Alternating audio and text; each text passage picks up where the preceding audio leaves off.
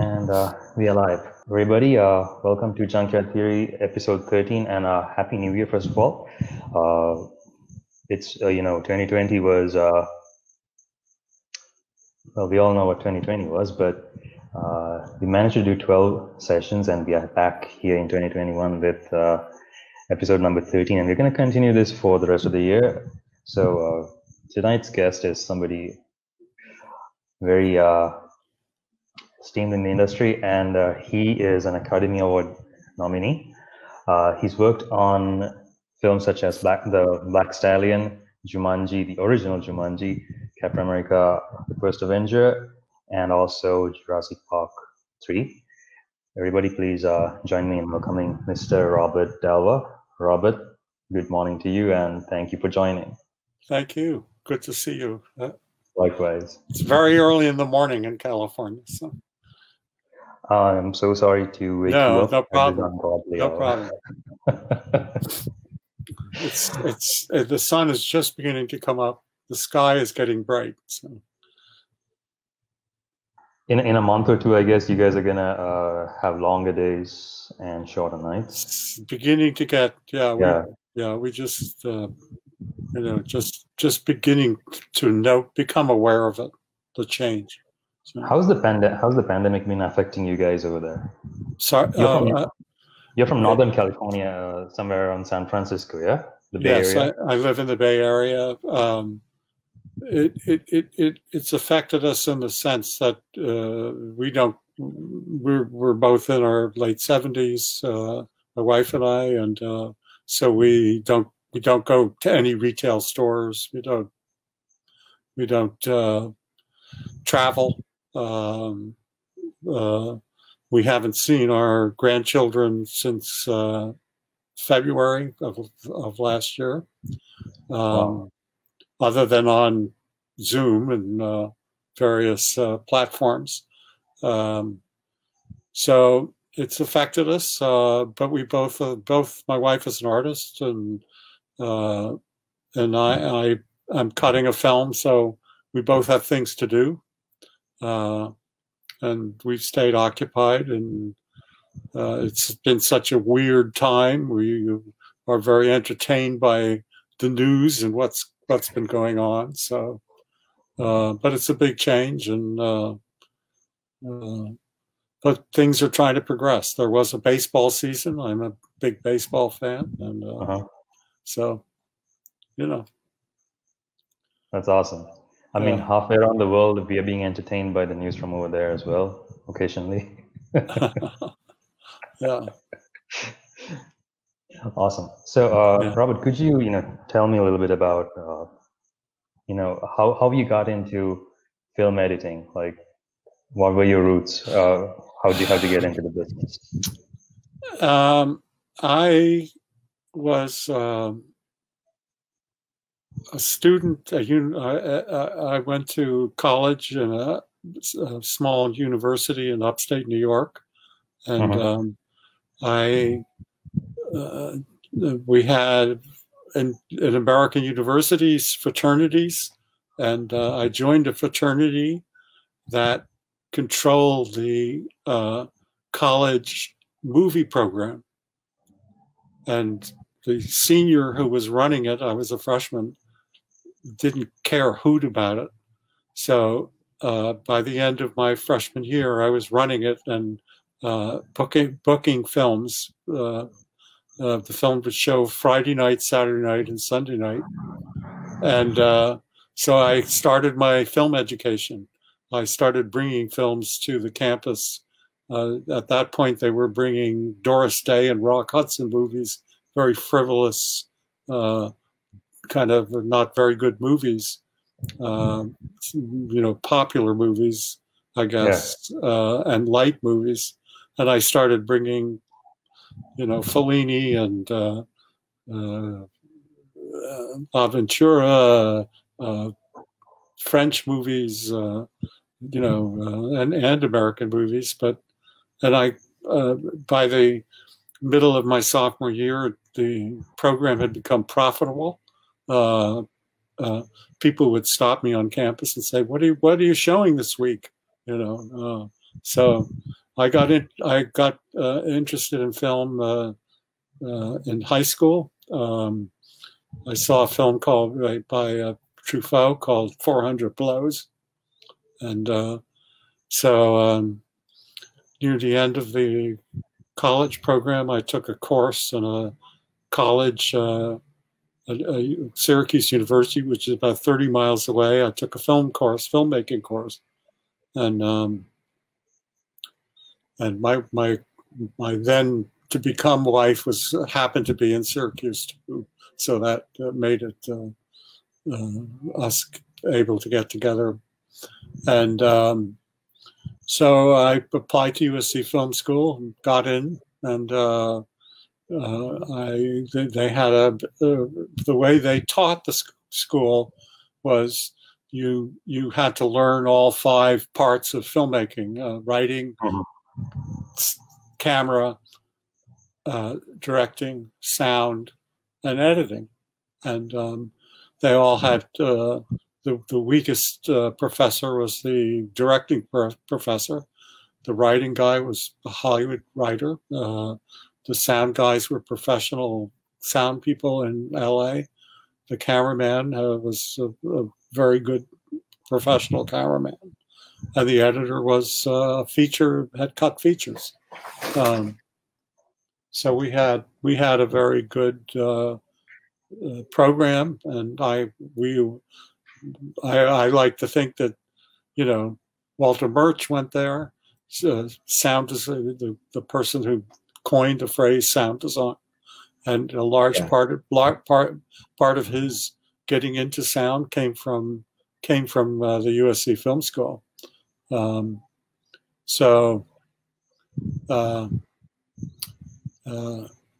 then when I got out of school, the first job I got was to work on there's something called in the United States, the USIA. It's essentially a propaganda program. They make the films are never shown in the United States. And we got a film. I was working with Verna Fields, who was the editor of Jaws, but at that point she was still trying to get into the industry as a woman. This was back in the 60s, I'm assuming. Sorry? 68, okay. 67, 68, close to 68, 67, 68. And she was cutting this film that was, and what happened is that the dignitary would come to the United States, and the USIA would make a film about his trip to the United States. President Marcos came to Washington. President Marcos of the Philippines came to the United States to meet with President Johnson. President Johnson wanted to justify the Vietnam involvement that the United States was in, so they decided to have the Manila Conference. Johnson wanted to hand the film physically to to Marcos.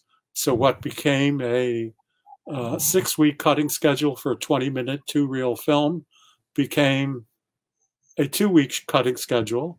Verna turned to me. I was her assistant, and we had been working about a week. And she said, "Can you cut?" And I said, "Yes." And she handed me half the film and was kind enough to give me a screen credit. And I was an assistant for half for 1 week in my life. So, so now I had a credit. I could go peddle myself as an editor. So, and you were part of what people later coined the Dirty Dozen. You, George Lucas, Walter Murch. Yeah, that's it. At USC, we Walter Murch, George Lucas, Randall Kleiser, Caleb Deschanel, the father of the 2 Deschanel sisters, as well as being a great cameraman and director. Matthew Robbins wrote a bunch of films. Hal Barwood. Hal Barwood, yeah. now John Milius, who wrote Apocalypse Now. And you had Howard. I John can't remember. Bailey, huh? Howard. Howard. Yeah, I can't. I don't know how to say his name either. Yeah, I don't. I know who he is. Yeah. And Gary Kurtz, who was a little behind, went earlier than we did, became George Lucas's producer. So there was a real connection to a bunch of us who all came. 3 out of the group of 10 or 12, whatever it was, were from California. The rest were from the East Coast mostly. And we all sort of showed up at the same time.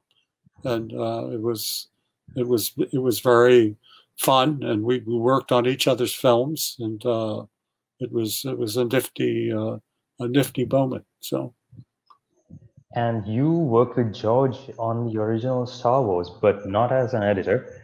No. Could you tell us a little bit, Yeah, it was I knew George. I knew he was doing Star Wars. I didn't know much about it, and about 5 or 6 weeks before the film was going to open, he called me up and he said, "Hey, could you go shoot this?"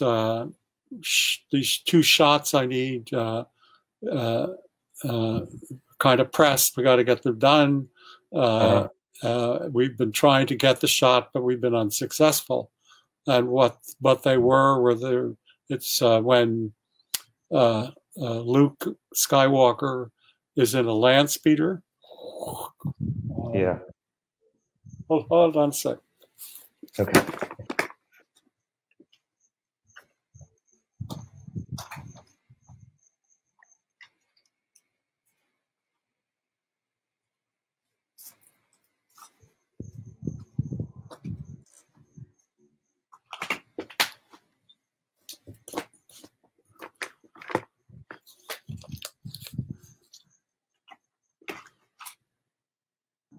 Yes, there we go. My little model that actually George gave me a few years ago.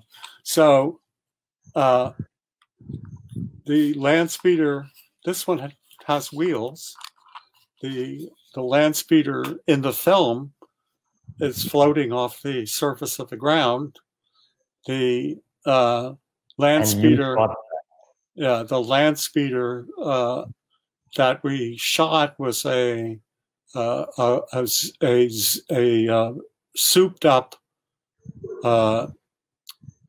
golf cart, and 3 wheels like this one. This has 3 wheels, and so the trick was to cover up the wheels, and so what was used was a mirror, and I could see the 3 other attempts at this, so I had that advantage, and so what I had them do was extend the mirror under the car. This was like right there, and I had them extend it past the back and past the front. So there wasn't a line of the edge of the car, so you'd notice, because the line was, there was always a line, but it was it's further out of the car and further behind, so you didn't notice it. Then I noticed that the way they had the mirror, it was at, I can't see, there you go. It was tipped so that it was getting the ground here. And what I had them do was tip it up more, so it was seeing the ground a little further out. So it was going a little slower. It's right, if it's like here, it's going very fast. Like it's here, it's going a little slower. And it looked more like, to me, to my eye, that it was you were looking underneath the car into the distance. And then we did a take, and there were two guys who were in charge of keeping the car running and clean, and they came out with cloths to clean the mirrors. And I said, no, don't clean the mirrors. Because there was dust on it, and so we got the two shots going in two different directions. We were in a dry lake, and in Southern California, and we got the shot. The oddest thing was Joe Johnston was 23 when Star Wars was happening, and he was working. He was the guy who came from ILM to help out, and neither of us realized. And I've cut 5 of Joe Johnston's films. Neither of us realized it till Captain America. Yeah. So it's crazy how certain connections can, start off like way back in the past and then play out so weirdly in the future. Yeah. And you worked on 5 movies with him, and I think was Captain America like the most recent one? Was it the last one? Yes. Okay. Yeah, it's the last film I worked with him on. And before that, you worked on Jurassic Park 3. Jurassic Park 3, Hidalgo, October Sky, and Jumanji.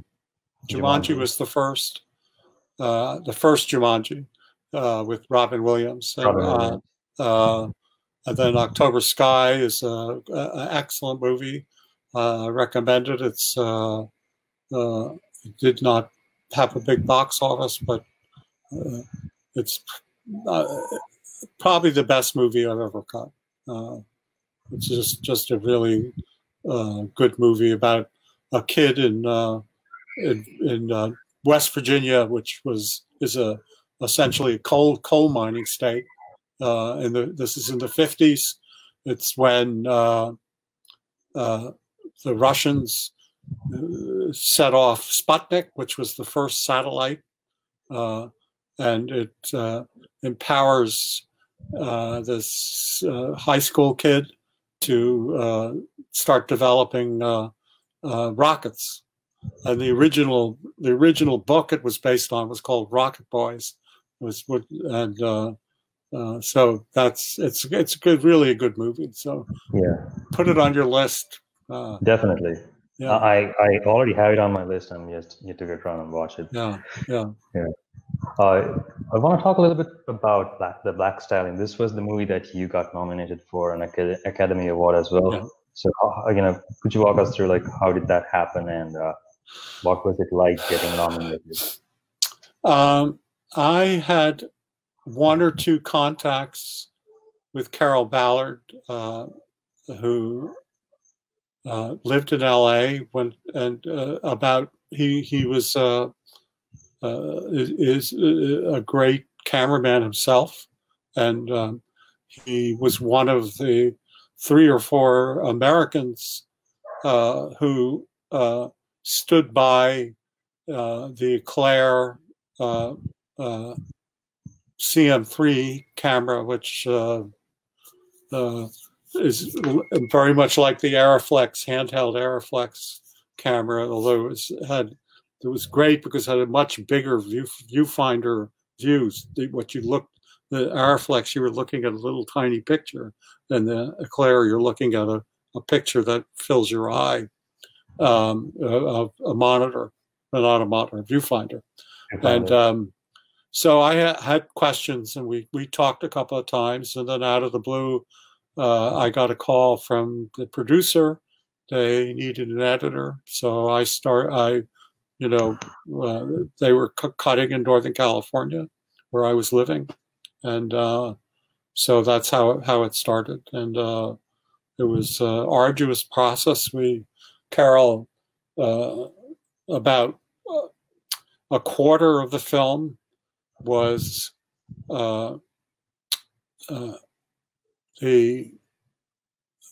after the shipwreck.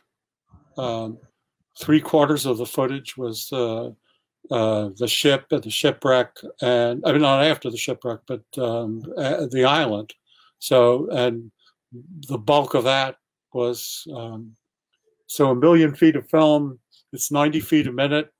A million feet. 1 million feet of film. Oh, wow. It's 90 feet a minute. You can figure out how many hours it was. I used to remember, but I can't anymore. And you know, nine. So so, and 3/4 of it was the island. It had many, many, many scenes that were never in the movie. One night, I was still working, and I decided we needed to have a end credit sequence for the crew and so I went through all the scenes that weren't in the movie and cherry picked footage out and cut together this moment that's at the end of the movie. And I had the great experience. The first time we screened the film was in Seattle. We were doing a preview where to get audience reaction, and it was a full house in Seattle.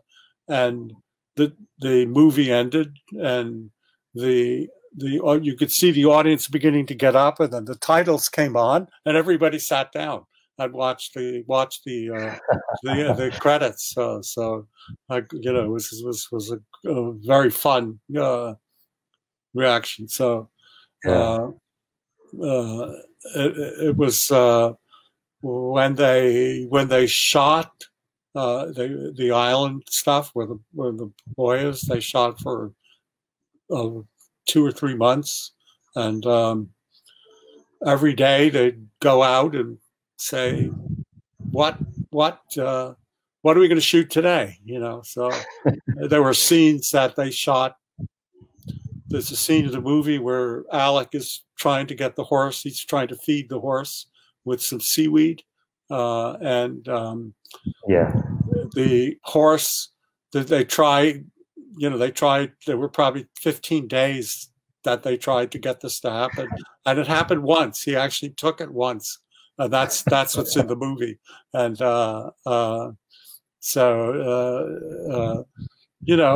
it was great fun, and lots of good stories. Carol tells great stories about it.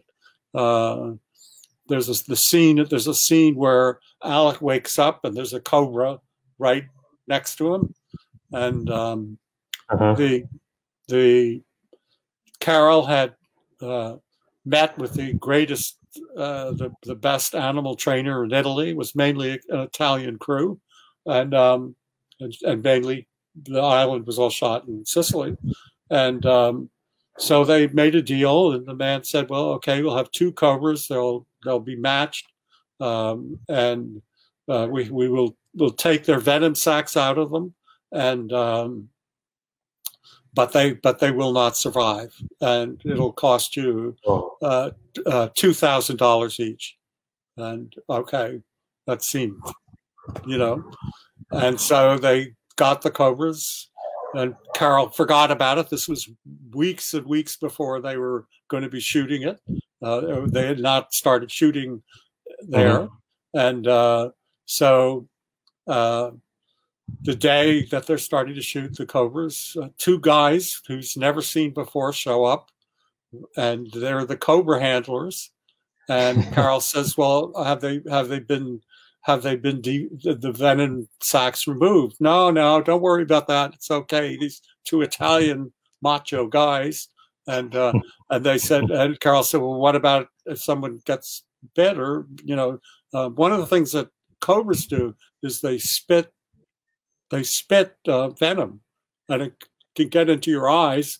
If it gets in your eyes, it's just as effective a poison as being bit, as being struck by it. So and they do this. So they said, "Oh, no problem." They pulled out a little container, and it was indeed a syringe and a little tiny bottle.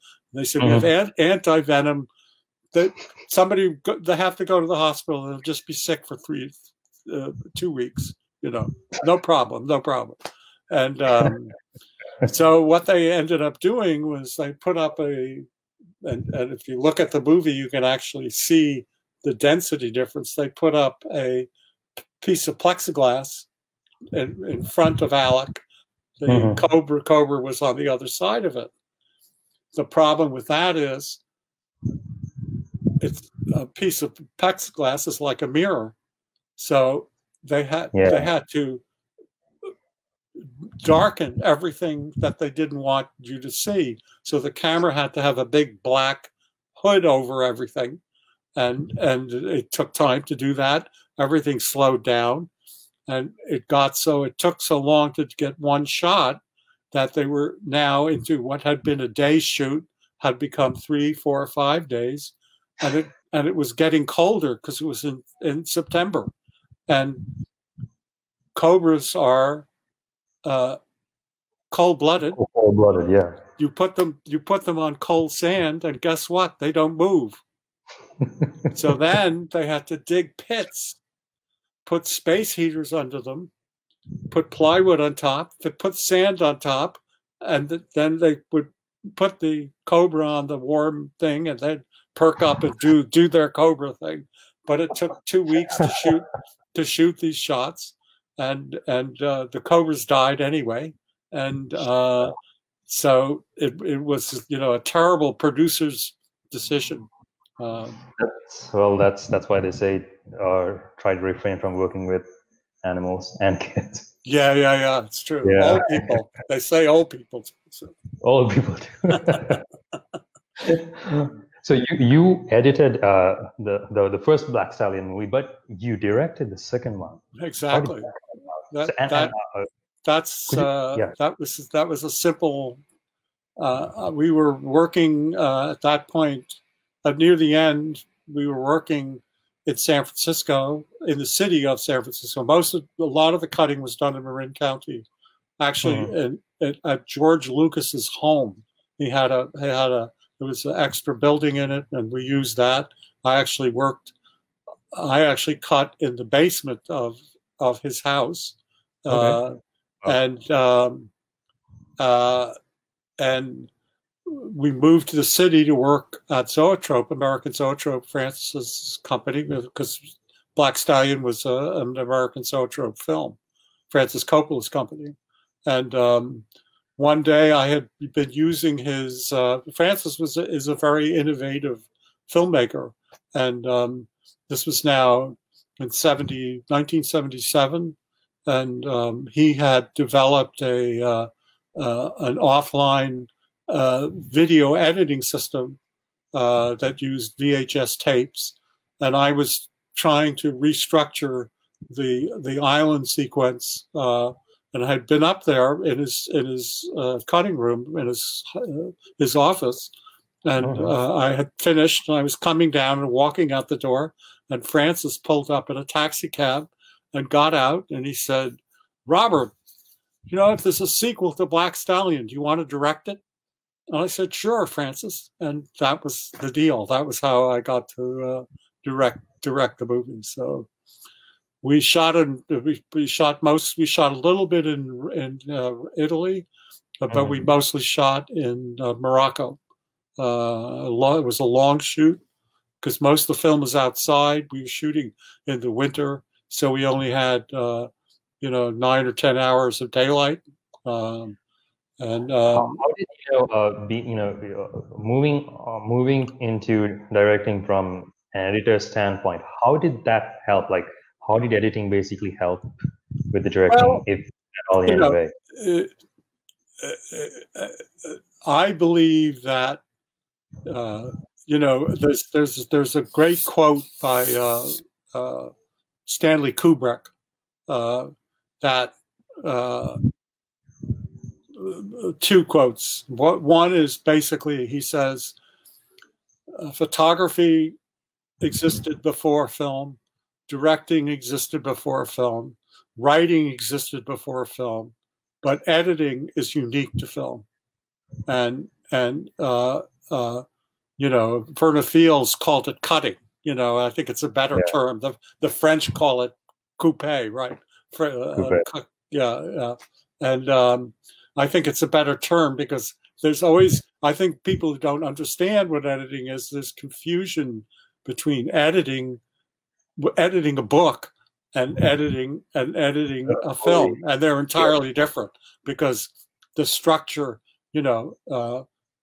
every film you edit, the only film that I ever cut that stayed exactly in terms of scenes like the script was Jumanji, but Jumanji had dice rolls, and the scenes had to stay in that order. So Paul Hirsch, who you've interviewed, says editing is the final rewrite. So editing is really isn't shooting, getting everything you need to make the movie in the editing room. The same with pre-production. It's all to get this footage that you put together in the cutting room.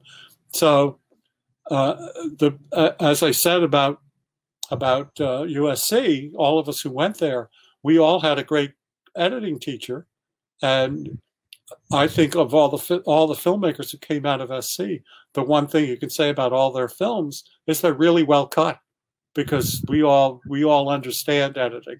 It's always a surprise to me how many people in the film industry do not understand what goes on in a cutting room, and so okay, cut to me directing this movie.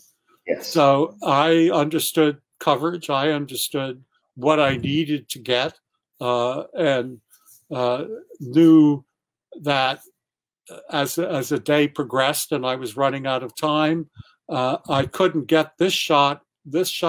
Well, I could lose that shot, but I've got to get this shot. This angle, this. So that helped me. But the thing that didn't help me was, because I had been nominated for an Oscar, the Italian crew, which is very different from an American crew in that it's very hierarchical. The regista, the director, is God, and you're kind of put up on a pedestal, and so you're a little bit unapproachable to begin with, but they were all afraid to make, like one of the great, you have a great collaboration with a cameraman, and because the director is setting the shot. The director is always setting the shot, but what you're getting from the cameraman is his or her experience and help with angles and the designs of shots. I got none of that. I had to think of everything, which was fine. But I missed the collaboration because it is a collaborative medium, Always, yeah. So, and you need all the help you can get, as a director. 100%. Yes, I mean, it's been no different. At least making short films, and collaboration, I believe, is key. So I can only imagine what you went through on a set like that. Yeah. But at the same time, you've been editing for quite a long time, and you've edited on a tape and non-linear. You've seen the whole film versus film transitioning into the digital phase as well. What are your thoughts on this process, like this transition? Well, for me, it was economic. I had been directing commercials in the United States, TV commercials, and I had just I was living in Northern California, but I was working at a Los Angeles company, and I decided I enough was enough. I didn't want to do it, and for years I had done commercials through Coppola's company, American Zoetrope, and I was waiting for my car at the valet parking at the San Francisco airport when I met a local filmmaker, John Cordy, who's well known in the Bay Area. He's made a bunch of independent films and predated Zoetrope and George and Phil Kaufman and all these people working in the Bay Area. And he was standing there waiting for his car, and he said, "Hey, would you be interested in cutting a movie?" So I cut it was a TV movie of the week. And then after that, a few weeks later, I got the call for Black Stallion. And so basically, I moved away from directing and shooting. I still, all through from the beginning of my cutting career, I still was a DP. In fact, in Black Stallion, the first time Alec rides the horse, from when he comes out of the water and rides on the beach, that's all stuff that I photographed. There's a bunch of stuff in the final race that I was one of the cameramen on. I was the DP on a TV show, Nash Bridges. For 4 years, I shot almost all of the second unit stunt stuff. So, I stayed active in all these things as much as I could. But I love cutting. I love the nature of it. I love the involvement. It's to me, it's engrossing, and it's this giant puzzle that you're trying to figure out and make work. And which do you prefer, actually? I mean, you did say the change was more economic, but do you miss cutting on tape at all? Cutting on tape? No, I never cut on tape. Okay. From the first time at USC Film School, I teach editing at a small school here in San Francisco, and one of the sessions I do is what it used to be like cutting film. When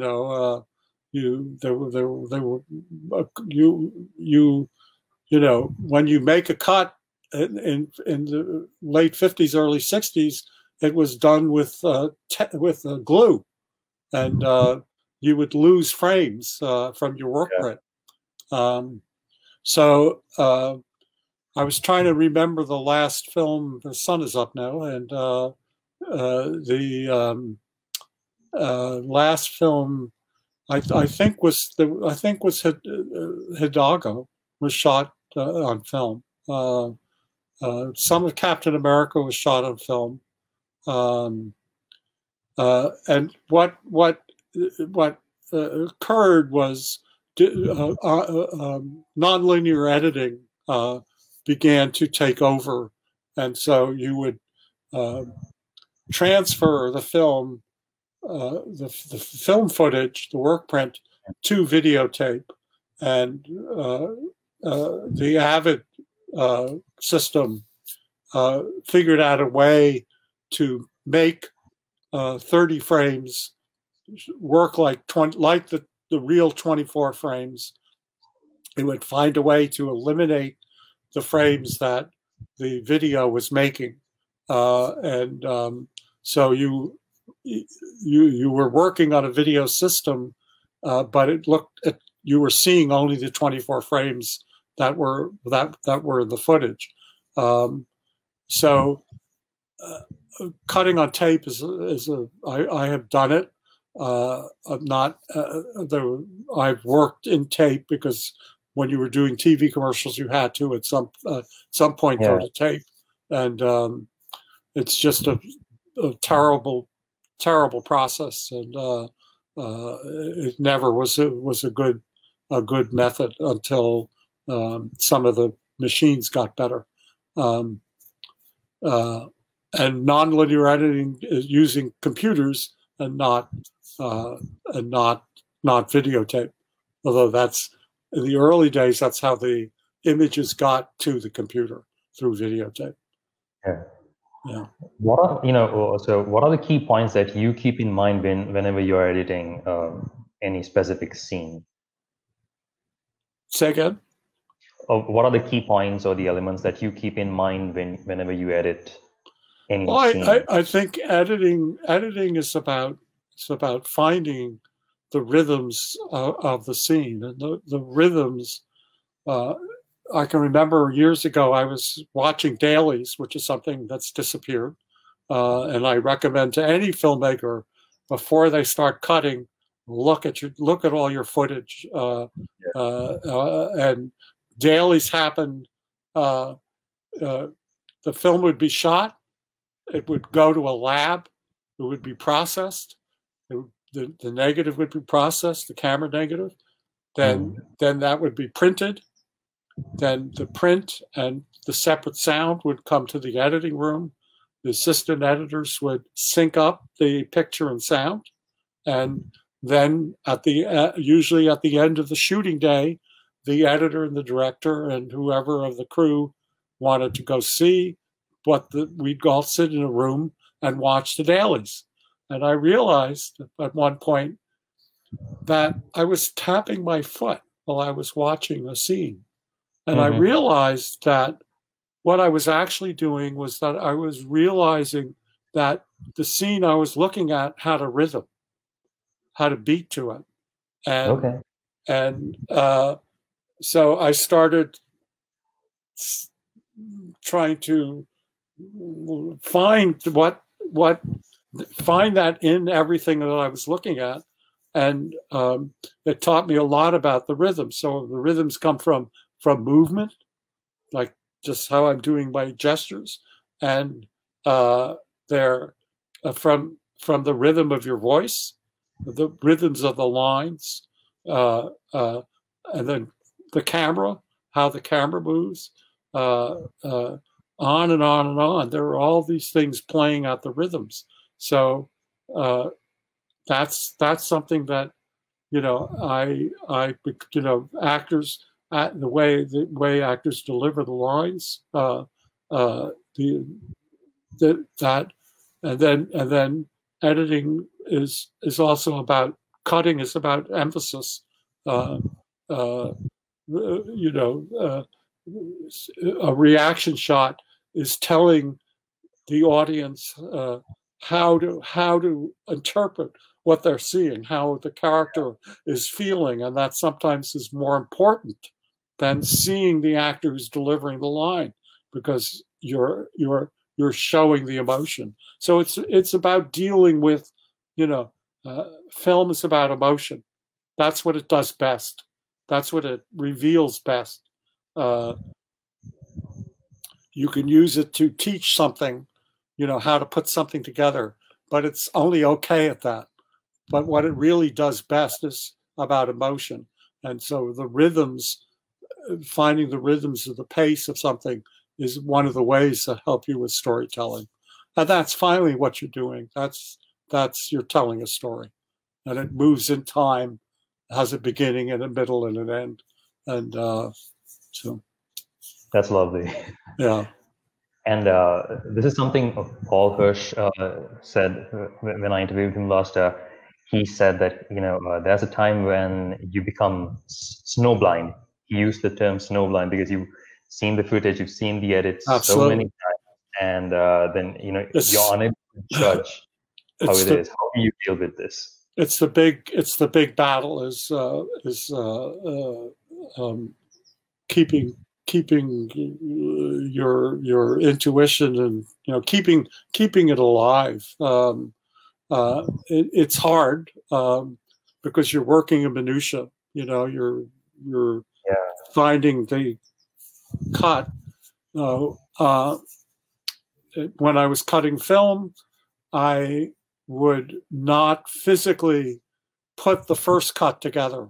I would mark where the cut would be and where the sound would be, and so I would have numbers, 1, 2, 3, 4, 4A.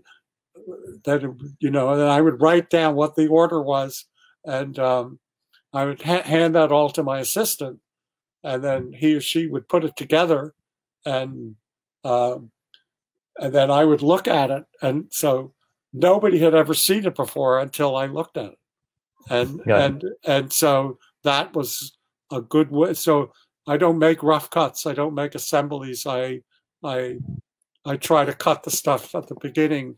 So sometimes a little slower getting a cut done, first cut done.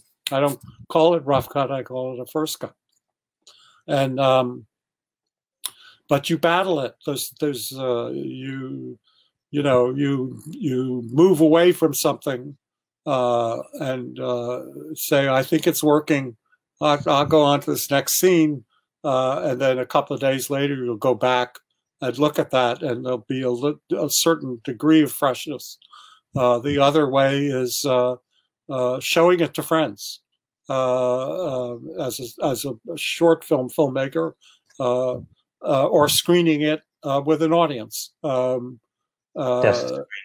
Yeah, it's a great equalizer, because you're for the first time you're in a room as film was designed to be, full of people in a dark room, watching shadows on the screen, and you get the chance to see how an audience reacts.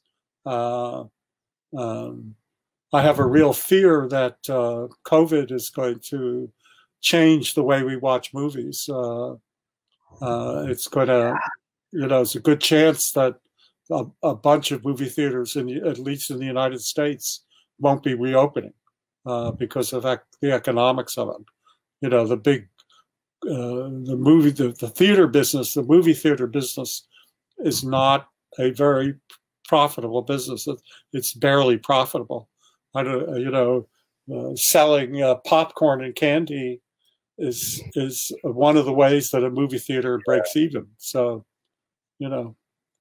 So anyway, those kinds of things are really important, and I think experience is also, the great blessing that your generation has is that you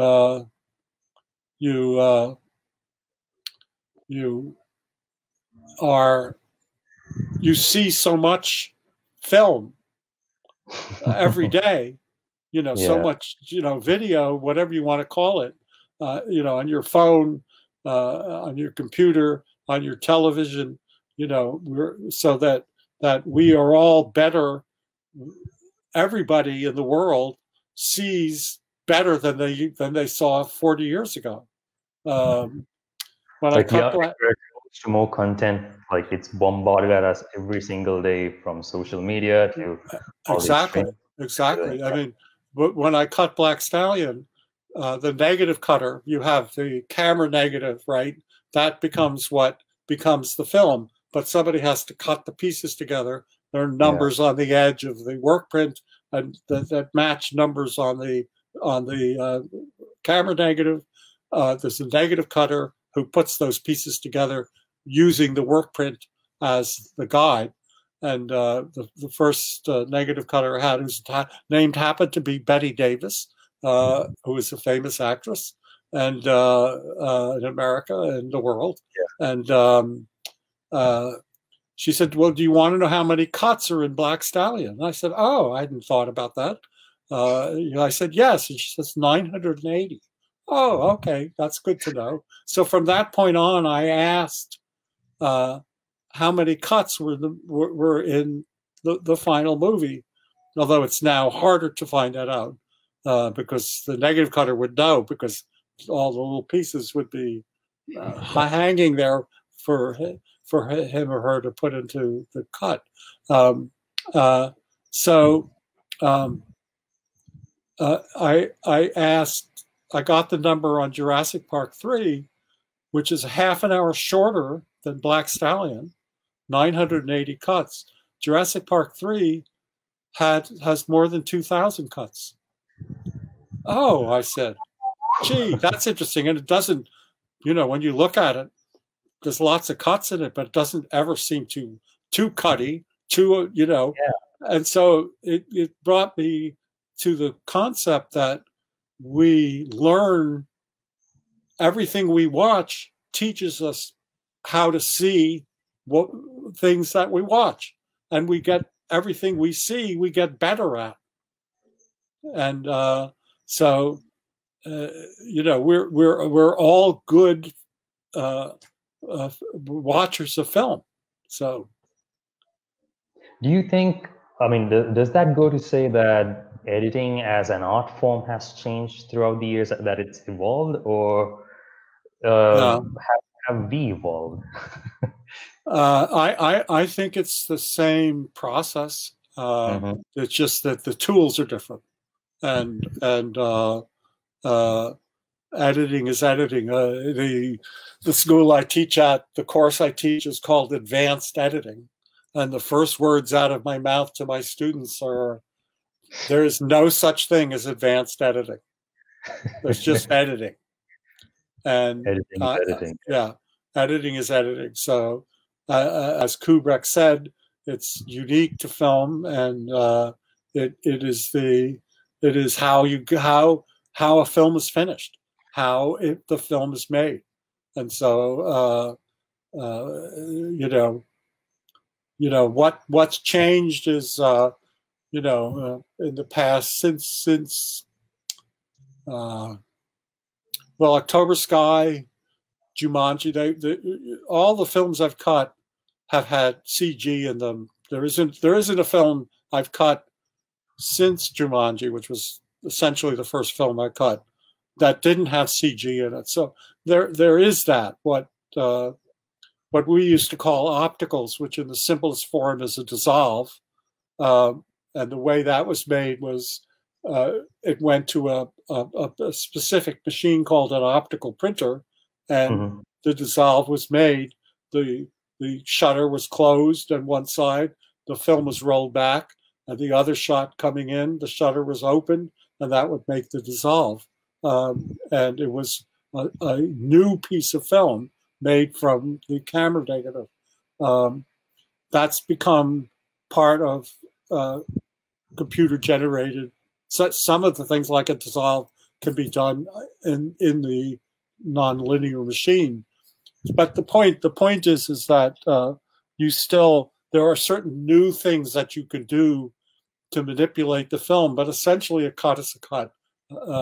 And cutting why you cut and where you cut, and I think editing is very instinctive. Walter Murch and I have talked about this a lot. What makes you cut? I don't know. I don't think it's one thing. I think it's how you respond and how you see. And we all. I like to believe we all see very well, and the audience that you're cutting for understands seeing as well as you do. You just know how to manipulate it as an editor. Yeah. So you're basically like a mentalist. You manipulate. That's a good idea. Yeah. Yeah. What you're trying to do as an editor is to stay a little bit ahead of your audience, so that your audience, through the unfolding of what you're doing, becomes engrossed in what you're doing and stops thinking and is feeling, and they're intently watching. They're concentrating on what you've done, and they get inside the movie. There was a movie theater here that no longer exists in a small town close to where I live, and it was a very narrow theater, and down at the end of the theater was a screen, and it was kind of small. And the thing that I learned from that theater was there was a point you go in and you sit in the lights haven't gone down, and you look down and there's this little tiny screen at the end of the theater, and it wasn't really tiny, but it was small looking, but at some point in the movie, suddenly that screen has come big, and you are inside the screen. And it's it's brain stuff, but it's because you pulled into the movie, and that's, I think, a good deal of what the overview of what you're trying to do with an audience is, that you're trying to not deceive them, but involve them and invoke these images so that their brain isn't trying to figure things out, and as soon as that happens, you're out of the movie. True. And so if a shot is too long, that takes you out of the movie, and that's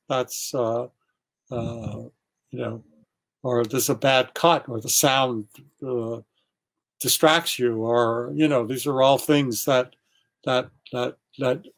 you're manipulating, and it's about getting them all plugged in for us. Yeah. Long runs. Yeah.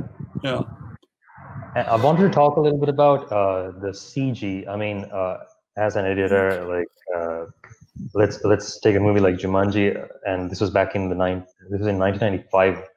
And CG takes such a long time to be rendered and everything. And how does this affect the editing process?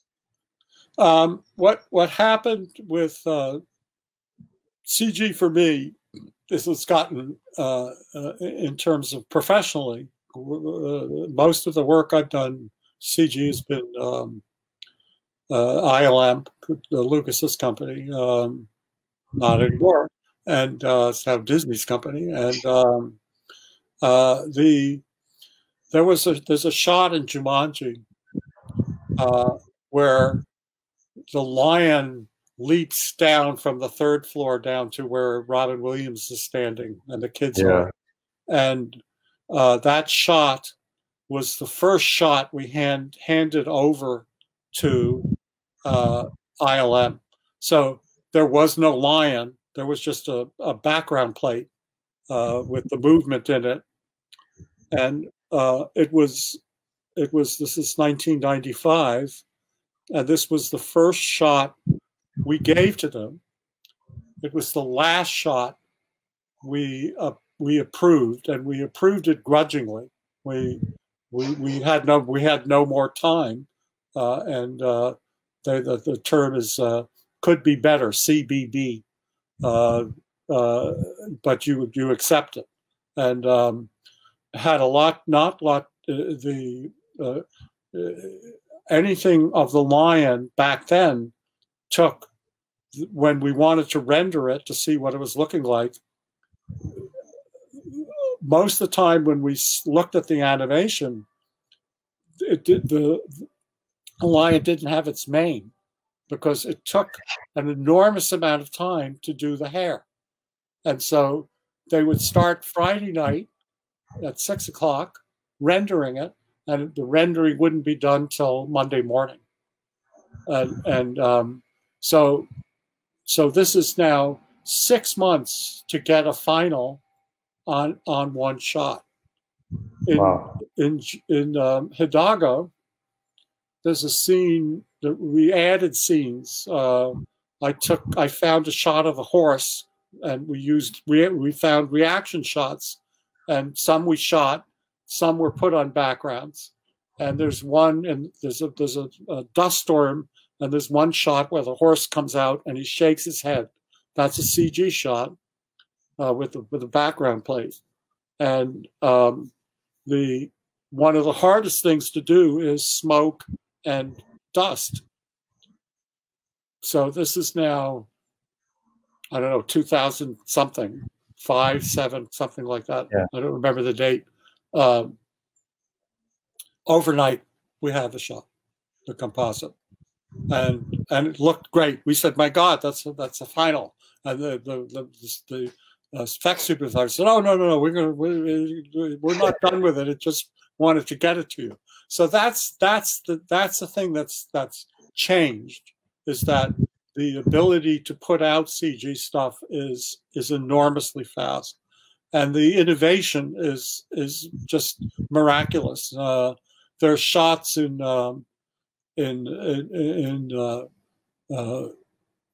Jurassic Park 3 where the raptors are a puppet anatraumatic, and then they turn, and in that turn, they are taken over by ILM and become a running away raptor, and so it's to me remarkable. And the simplest, the low budget movies have CG shots in them. I did a shot about baseball, and they're in a film about baseball that has baseball in it, and there's a scene where they're at a stadium, and a minor league stadium, and in the background, written on the walls, are Coors, the beer, the American beer, and Coors was asked, "Is that okay?" And they said, "Well, is there any alcoholism in the film you're working on?" And we said, "Yes." And they said, "No, we'd like you to take. You can't use the name Coors." So this extremely low budget film had to find the money to CG out the signs. So this was, nowadays I could do it on my computer. So it plays a role, but it's become an easier tool to manipulate, and I think that almost every film, every theatrical film has some CG in it that you're not aware of. Something is fixed. Oh, there's a microphone in the shot. Let's erase it. And yeah, when you did wire stunts before CG, you did everything you could to make the wire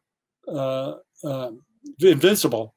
So it was by lighting, taking the light off it, putting light on it, whatever. And nowadays, it's gone. It's very simple now. Yeah. So it's a great tool. It solves lots of problems, but it doesn't make. You still have to cut the movie together, and it's just a tool as much as anything. And I have two questions before we kind of wrap up, because we approach the 1 hour mark, but it's all good. Working with multiple editors versus working alone, how does that dynamic play out? What are the advantages of working with somebody, and if there are any disadvantages, what are they? Basically, the one movie that I really worked. There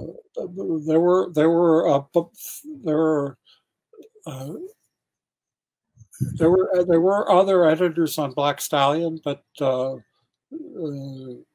they didn't last. It's a long, dull story. The film that I worked with another editor in conjunction with, and was Jeff Ford on Captain America. And what we did was we didn't do one scene and then he did the next scene. What we did was we found blocks of sequences. So I cut the beginning, and then he cut the first time we see Captain America before he's Captain America. I shot the transformation through the chase where he's, gets the submarine guy. So we were cutting, 6, 8, 10-minute sections, 6 to 8, I'd say, sections that were in a sense a sequence rather than a scene. And, Gotcha. When I teach about sequences because they're connected and they flow into each other, and they have distinct. They belong together. So that was basically how we cut Captain Captain America. Yeah. Captain America. Didn't styles clash at all? Excuse me? Didn't your styles clash? Or, and I mean, like, oddly enough, we would look at each other's stuff before we showed them to Joe and the producers, and we would comment. You know, we would kind of aid each other and make suggestions, see things.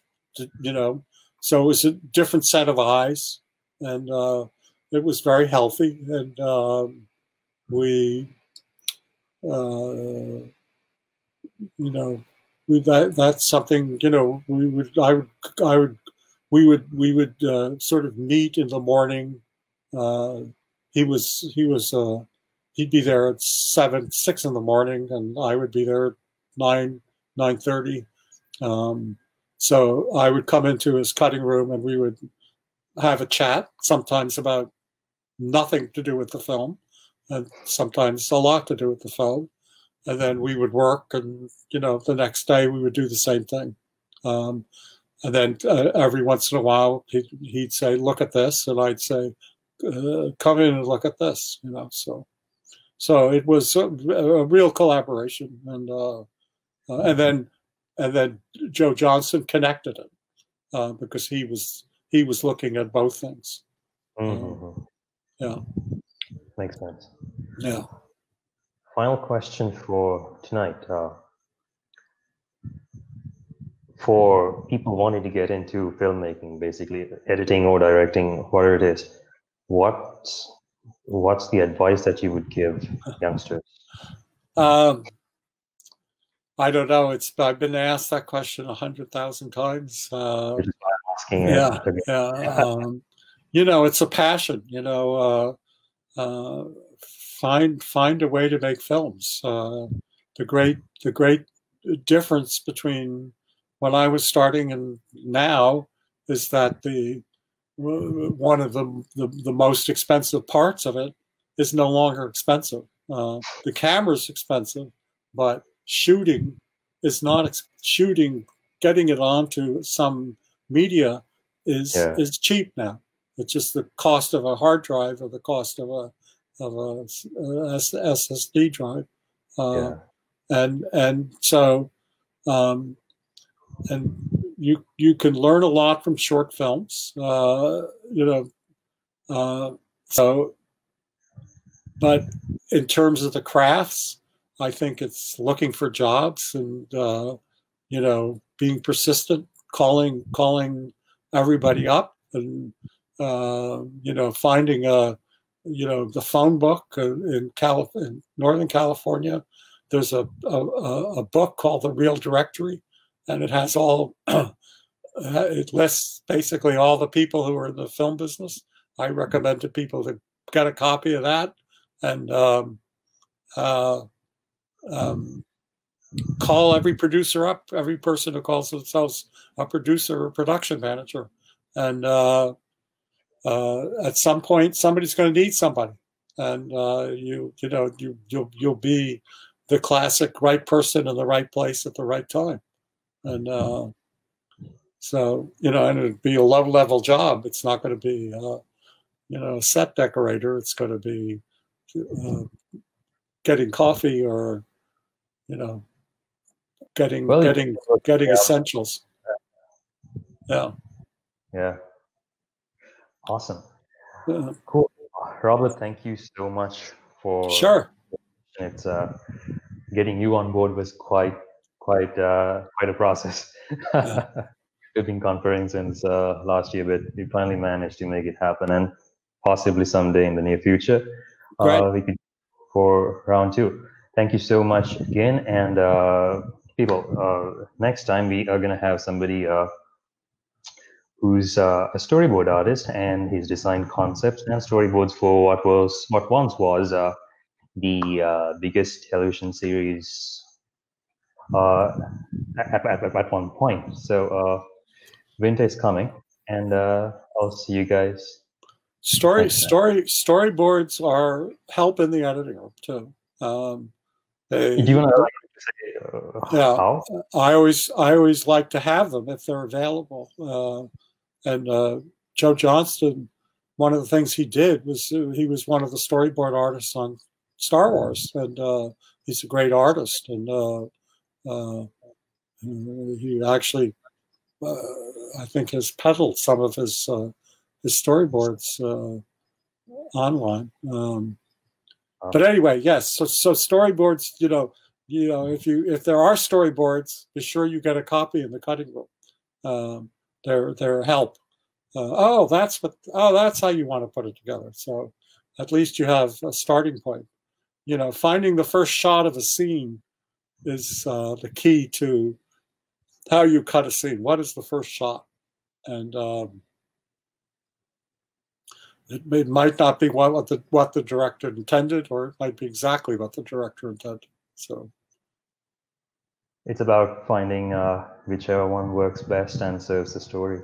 Yeah, exactly. That gets you into the scene and triggers what you need to know at the beginning of the scene. So I wish I had asked the storyboard. I didn't have a storyboard question, but now I wish I had brought it, because I've never used storyboards when it comes to the editing, because by that time it's all shot and we work around with whatever, what the footage that we already have. But might as well try it out, using storyboards for editing. I always ask, and I'll when a scene comes to me, if there are storyboards, I definitely look at them. But the other thing I do is I go back to the script and read the script before I look at the dailies, and then look at the dailies. And then A, I know what changed if something changed, and B, I have an idea of what the scene is. So these are tools that you have available to you, and if there's a tool, use it.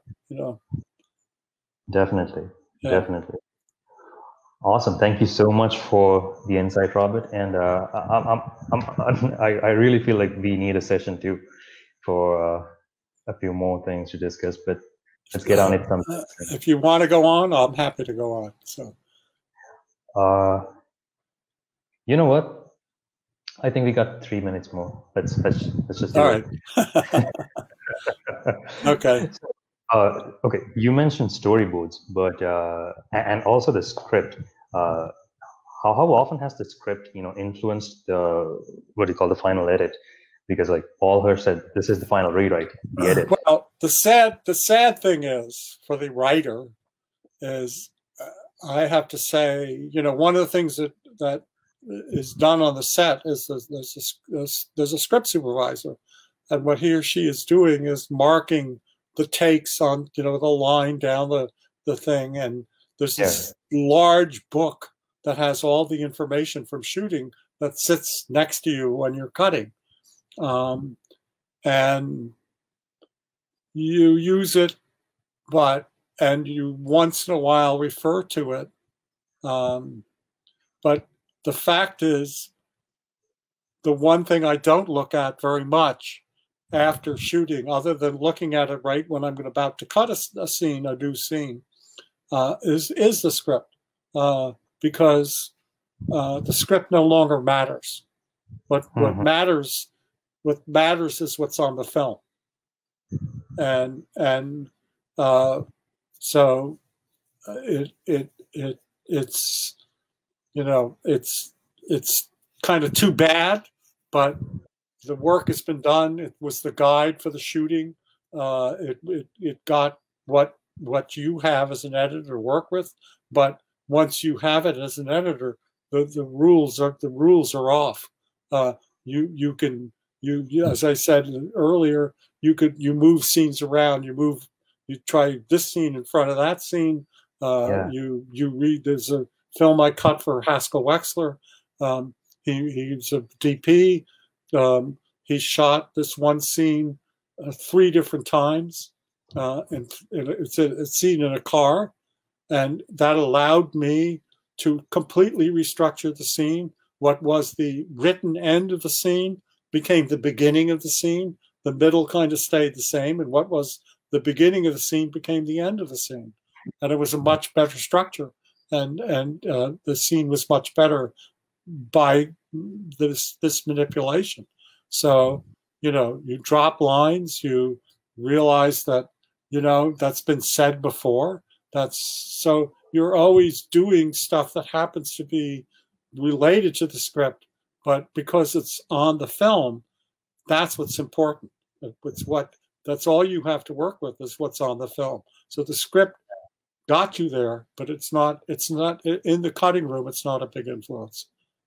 How does the structure, how is it influenced when it's a non-linear film? Say again? How is the structure, influenced when it's a non-linear film, when the story is non-linear? I think that how time functions in a movie is one of the unique things about it. So, flashbacks,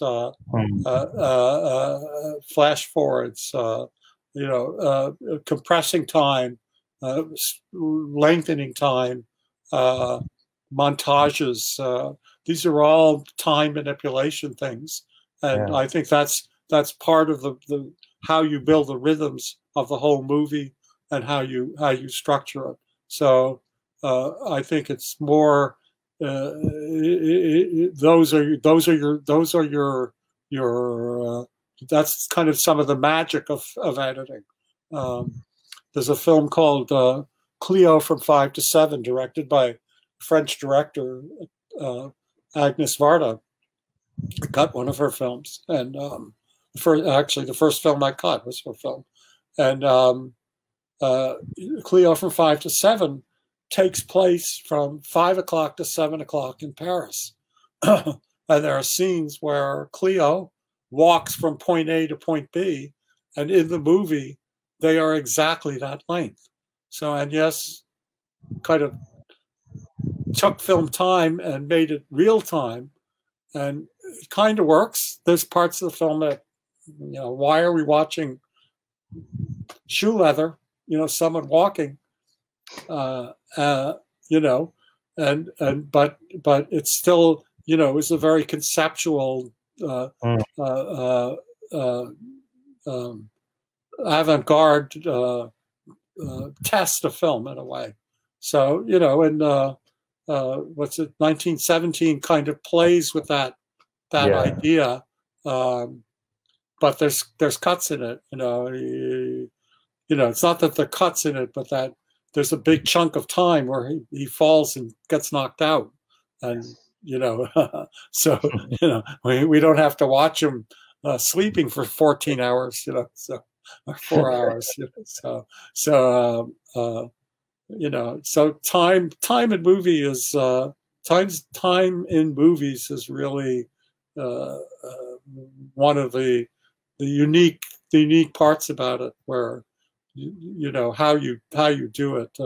In Bourne Adventure, the assassin is getting ready to go shoot Bourne in the railroad station, and he's putting the gun together, something that packing the gun or whatever, something that would take 2 minutes to do, but it's 12 seconds in the movie, and yet you believe that you're seeing the whole operation, because you're seeing it in pieces. That's something that film does really, really well. And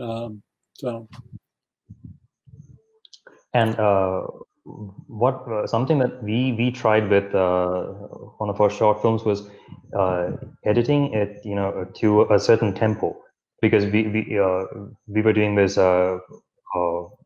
scene where you have this, it's a fight sequence, and we wanted it to be choreographed to some music, but we didn't have the music track. What we instead did was we cut it to a certain BPM. Have you ever done something like this, or has? No, I'll tell you two quick things. There was a director when I was at USC. I was a film director. Gore. No, I'm going to say his name wrong. Shoot, it'll come to me. He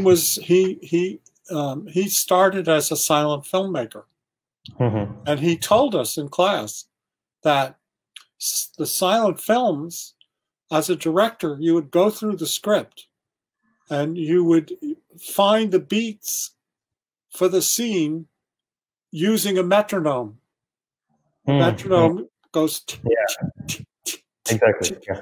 something musicians use, and that would be on the set while you were shooting the scene. And so silent movies started having sound in them, and you couldn't do that.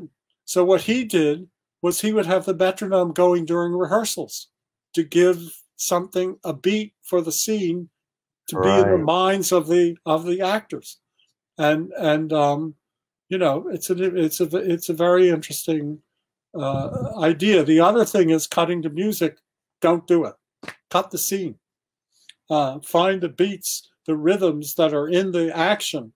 What's remarkable, one of the things that, you know, in movies, the second to last thing that is done about the same time that the sound editors and sound designers come in, the music is handed over to the composer. You kind of lock the picture.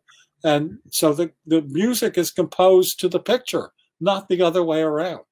And you use temp music nowadays because composers' music is all available, you know, on CDs. You use their music as temp music.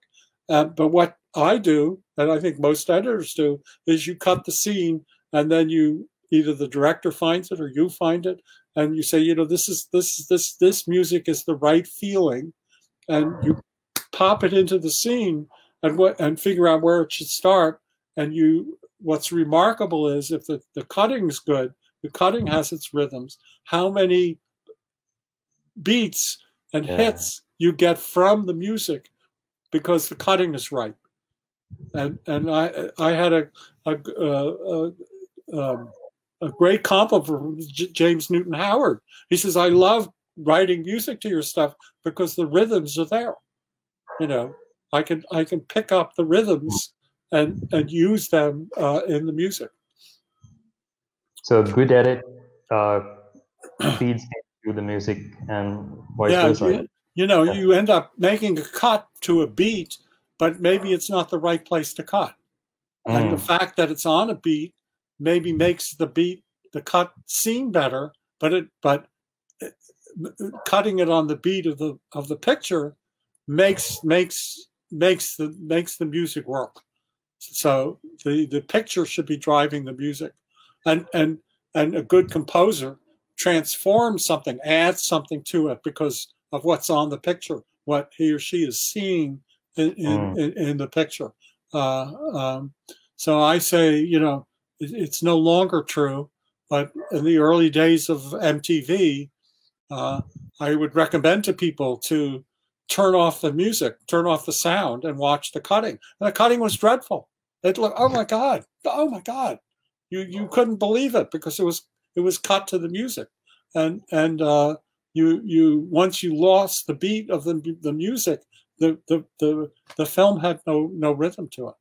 You know, not always, but it was remarkable to me when you turn the sound down. How do you recommend like a metronome, like using a metronome to maybe you know, mark the rhythm, I guess? Would that I certainly don't, and I don't think anyone in the film industry did. But the director's name, I can't remember, King Vidor, that was his name, King Vidor. He did, and I think it's because it isn't, you know, it didn't become part of the methodology of making films. But I think that you as a director have senses of how you want the scene to move, and you know, it's very legitimate to say, you know, let's do it faster, you know, or you know, asking, you know, you have great skilled actors, and they can do things with their voices and with so it's very legitimate to talk about pacing to an actor. When I cut Hidalgo, Viggo Mortensen's great actor, who's great sense of timing, would make it difficult sometimes because he would build pauses into his dialogue Right. So I would have, the editor would have a reaction shot. But in most cases, you have a reaction shot if the guy's not talking, if the actor's not talking. So, so it caught on to all the other actors, and I termed it pausitis, as if it was a disease. But it just what it removed was staying on one person, talk, reaction, talk. You lost the possibility of that because the pauses were elongated. So, gotcha. Yeah. Awesome. Yeah. Cool, Robert. Thank you so much. And sure. that last bit was just really insightful.